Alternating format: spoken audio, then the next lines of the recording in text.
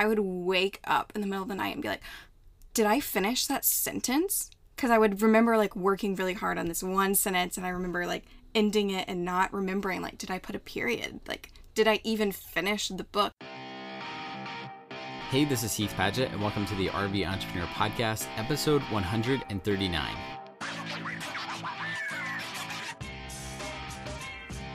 The RVE Entrepreneur is a show for anyone interested in downsizing their life, creating remote income, and working from anywhere. I'm recording today from our campsite in New Zealand. We only have 2 weeks over here, which is really sad, but we've had a great time camper vanning over here. And today is the start of a test drive series I'm doing over the next month with Alyssa, all centered around what we've learned from writing, launching, and marketing her first self-published book, which came out in November, called A Beginner's Guide to Living in an RV. As you may have realized, ever since launching the podcast, I've tried tweaking the format in various ways. For instance, creating shorter episodes that I aim to publish on Fridays, and I do that most of the time, and doing a few episodes where I record conversations with my co-founders at Campground Booking or Alyssa, just to share some of our experiences and kind of be real with what we're learning as we're in the weeds building our business. A lot of these minor changes have come from feedback from you guys on just what you'd like to hear more of on the show. So thank you guys for reaching out through email or various ways that you've reached out, Instagram, whatever. And one piece of feedback that I've gotten, that it's great to hear the stories of how people have made the leap into full-time RVing or location independent, but the episodes where we dig into specific stuff are incredibly valuable. So with that being said, today is kicking off the first of 5 episodes to come over the next 5 weeks, where we'll be doing a series on how to write, launch, and market your first book, all based off experience that we've gotten from Alyssa publishing her book in November. All right, without further ado, let's get into this episode with Alyssa. Let me get closer to the mic first, because I was trying to lounge so I didn't bother you. Okay. So back on episode 100, we were in Nashville, and oh wow, you were stressed out. I'm pretty sure I remember you being stressed out, getting ready to launch your book, and I think we talked about some of the fears that you were having just on pushing and creating this first product. So what were your expectations for publishing your first book? Like, what expectations and goals did you set? Like financial, like books sold, that kind of stuff, or like emotional expectations? Like both. Both.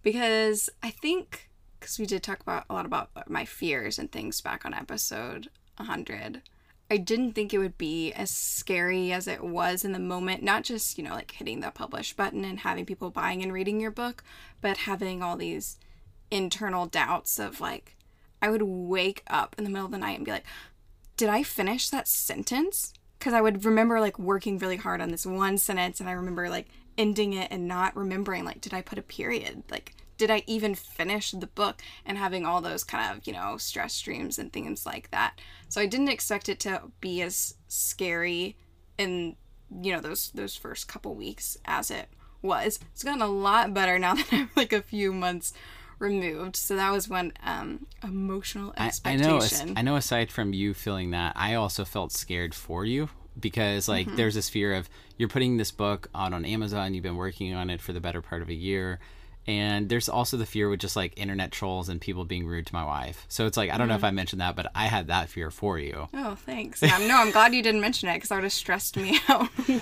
more. Talking about other goals for the book, so what were your other expectations and goals for publishing this book? So my goals were to sell 400 copies in the first week. And I wanted to sell 400 because they say like the average self-published book sells 200 to 300 in its lifetime. I thought it was 2,000. Is it 200? Well, the average like book is 2,000 to 3,000. The average self-published is significantly lower. Based on what I was reading, who knows where all these numbers are from really on the internet, or who's doing these studies, but those are the numbers you typically see.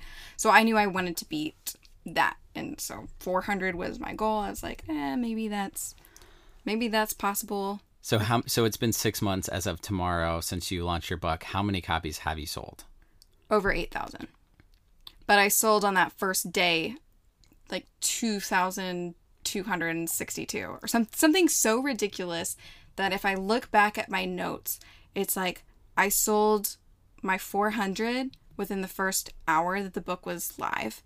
And just to be like upfront, sold is kind of a weird word, because that first week the book was free. No. The book was free for 48 hours, not the first week. Okay, just gotcha, for just for 2 days. For 2 days. It was launched on the 14th, so for the 14th and the 15th, you could get it free in America.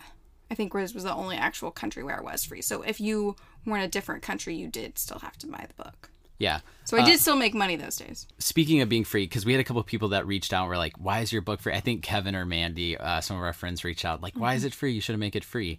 Because it is brilliant. If you're going to sell a book on Amazon, the number of copies, quote unquote, sold, like someone buying your book for free counts as a copy sold, that influences your rank with, well, not only your actual sales rank, so your rank in all of Kindle. So whenever my book was free, I got up to number 49 in all of the Kindle free store, which like I'm competing there. There's 3.4 million books on Kindle. So to get to 49 is huge. And I got there because I was free. So having all these sales under my belt, Amazon looks at that in the algorithm and it's like, okay, so I'm going to favor this book whenever I'm promoting books. Like when you look at a book and it has suggested items at the bottom, or whenever you're searching for a book, like books on RVing, your book is going to rank higher because you've sold so many copies. It's like this stamp of approval for Amazon, like, oh, if I promote this, I'll be making money. Yeah, and another, as a side note, one other thing that we learned from the top 100 in free books is that it's mostly pictures of shirtless men and like fantasy novels. Yeah, so if you write porn, like super easy to get in that top free 100. Otherwise, it's super hard to crack. We have some screenshots and it's just like shirtless man, picture of RV, shirtless man. Yeah, it's pretty crazy. I mean, I think one thing about publishing the book that we said before going into it was we didn't really have incredibly high expectations. Not because we didn't believe in the book. It was just we wanted to have a presence on Amazon. There was this whole search engine and marketplace that we really knew nothing about. And so part of it was just us wanting to jump in and learn more about it.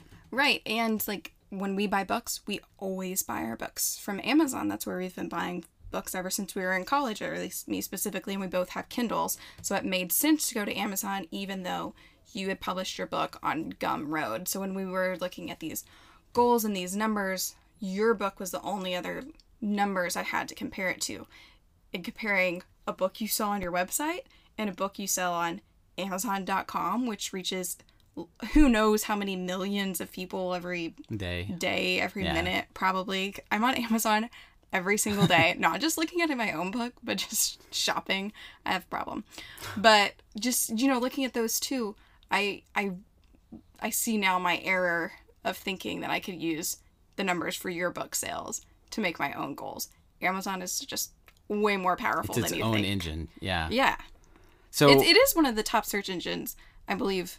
Yeah, I know specifically for shopping, but I think it was in the top 5. Yeah. So what are some of the other values and reasons that we wanted to publish a book? I mean, one of the things is that there's a lot of the same questions. I like how you asked me and then you're going to answer it. I want to hear your answer. No.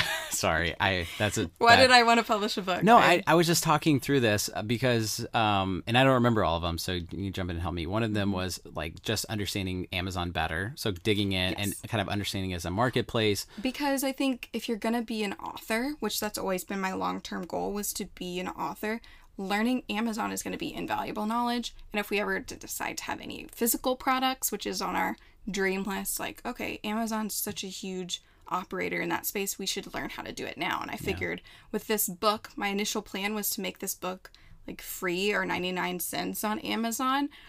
Later learned I actually cannot do that. But that's a story for another time. I just knew that it would be really important to learn it. And then I could, share it on the podcast. So that was a big one. You said other reasons, like why I wanted to publish learning a book. Amazon. Establishing like our credibility and authority. In the RV space. Because so much of the book and so much of many bloggers' books is just stuff you can read on their website for free. Most of my book, I would say 70% of it, are posted as blog posts on our website. And you could go through and get all that content for free, but taking it, compiling it all together, making it have more of a guide feel and adapting it into a book made it so much easier for these people that actually did want to go from house into full-time RVing. Yeah. And so now we're like that number one resource. It saves so much time because you don't have to go through and look multiple posts, and it's just more convenient. You can read on the Kindle. So, and one other thing though that we did talk about was, okay, well, we could have made it a course. So many people, other RV bloggers, have courses on how to jump into full-time RVing, and these courses are like 20, 30, $50.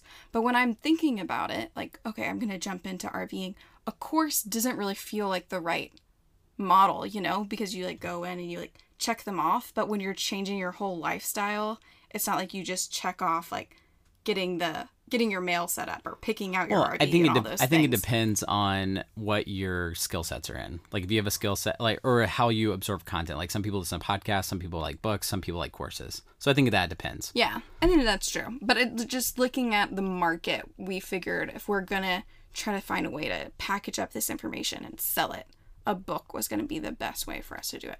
Let's talk about the validation process for like writing and implementing this book, because there was kind of a lot of different stages, and I think that's something a lot of people they want to publish a book, but how do you know if the book idea is any good or anything like that? And so there's different ways that people have validated book ideas. So let's talk through like what are the ways that you validated this book. You already talked about it's on blog posts on our site, so we could look at the most trafficked blog posts and what people really want to see. What are other ways you validated the book? So yes, most of them are blog posts.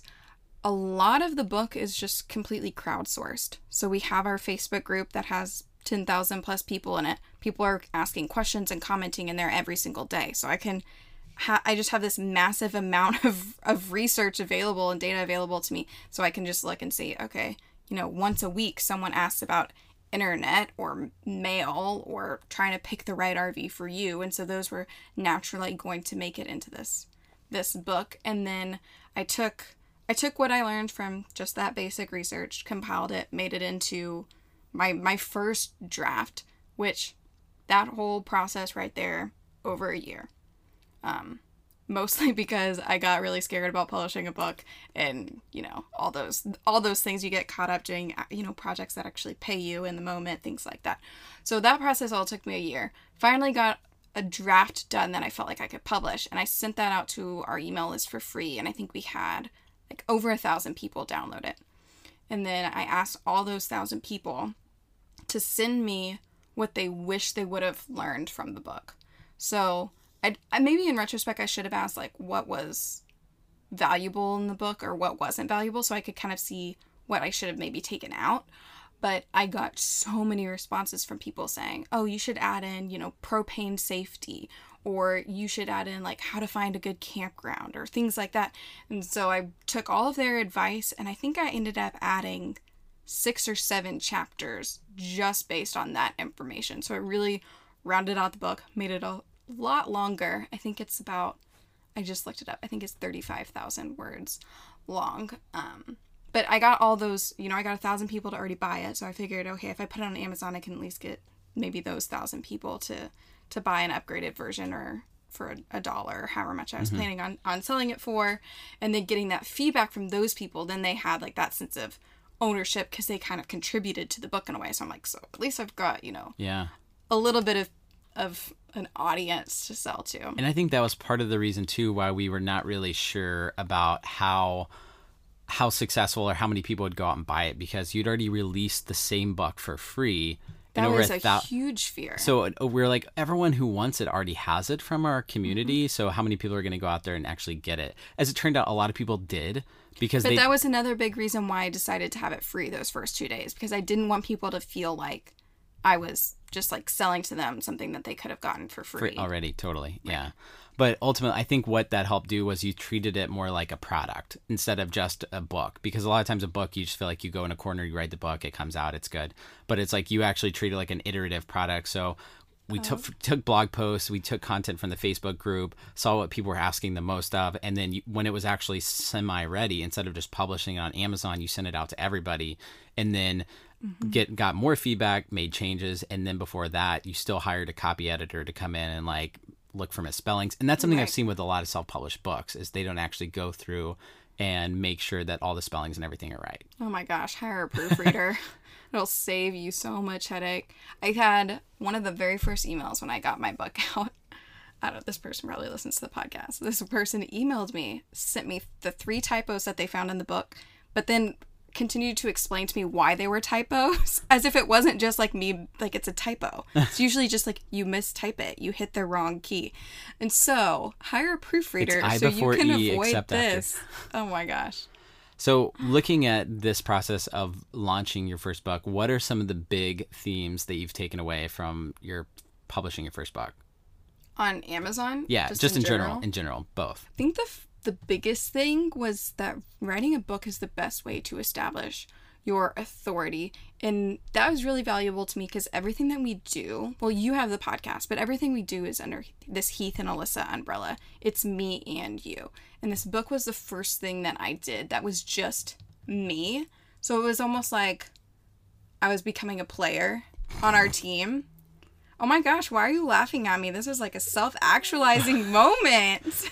But it was a big deal because it was like, okay, Heath has been making this podcast on his own for so long. Now I'm actually doing something big on my own too, even though everything is still under our umbrella. You run so much of what we do, but but I'm behind the scenes. I get it, yeah. Right. It's a great way to establish authority. I mean, another way that that's played out is that right after launching it, we flew up to Canada. We did a book signing at a big RV show in Canada. And that was cool because, as a side note, we got to speak. You got to sign books. They bought some books. And then I went out and had meetings for Campground Booking, which was cool for like biz dev. So it's like literally You're just piggybacking off my success. Is yeah, what you're telling it's me. establishing authority. Totally. Yeah. You wrote the book on it. So what are some other things you learned in this process?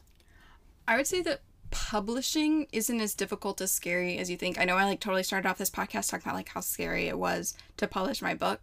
I mean like the actual steps of publishing. So many times, like you were saying, people want these tactical podcasts because it's so easy to get lost in the logistics and just get overwhelmed with how do I, write my subtitle? How do I actually upload my file to Amazon? Which file type should it be? All those like nitty gritty things.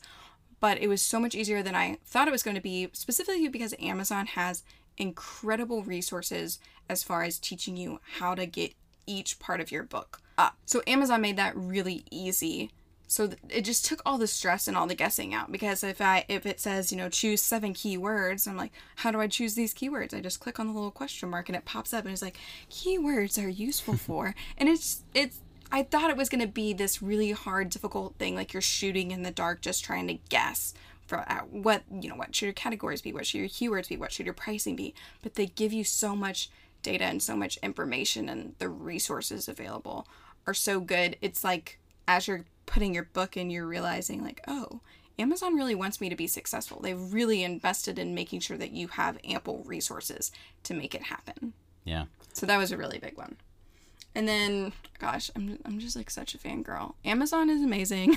That was my third note that I wrote down, is that Amazon's the best place to publish a book.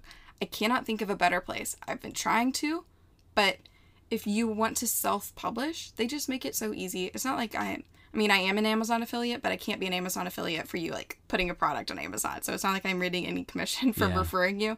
I'm just a really big fan, because it's been such a game changer for me. And it was, like I said, so easy to get my book up there and published. And Amazon does a really good job at helping you promote your book, like beyond just getting your book uploaded and teaching you all those things, teaching you how to market it and how to promote it. I get emails from Kindle Direct Publishing, which is what you'll use to get your book online, that say like, here's 10 tips for how to improve your book and for how to get your sales rank up and all these things. So having this resource where it's like you're going through a course almost, but it's just these free emails that Amazon sends you because they want you to be a successful author. It's just, I really like Amazon. Can you tell? That's awesome. So last question I have for this test drive, which has ran way longer than 10 minutes, but that's okay, is you wanted to publish a book for a long time. And there are several times throughout Hourly America and after our first year on the road where you wanted to sit down and write a book. It didn't happen. I feel like that's a theme for a lot of people. What actually do you think helped you finish and ship a book? That's a really hard question.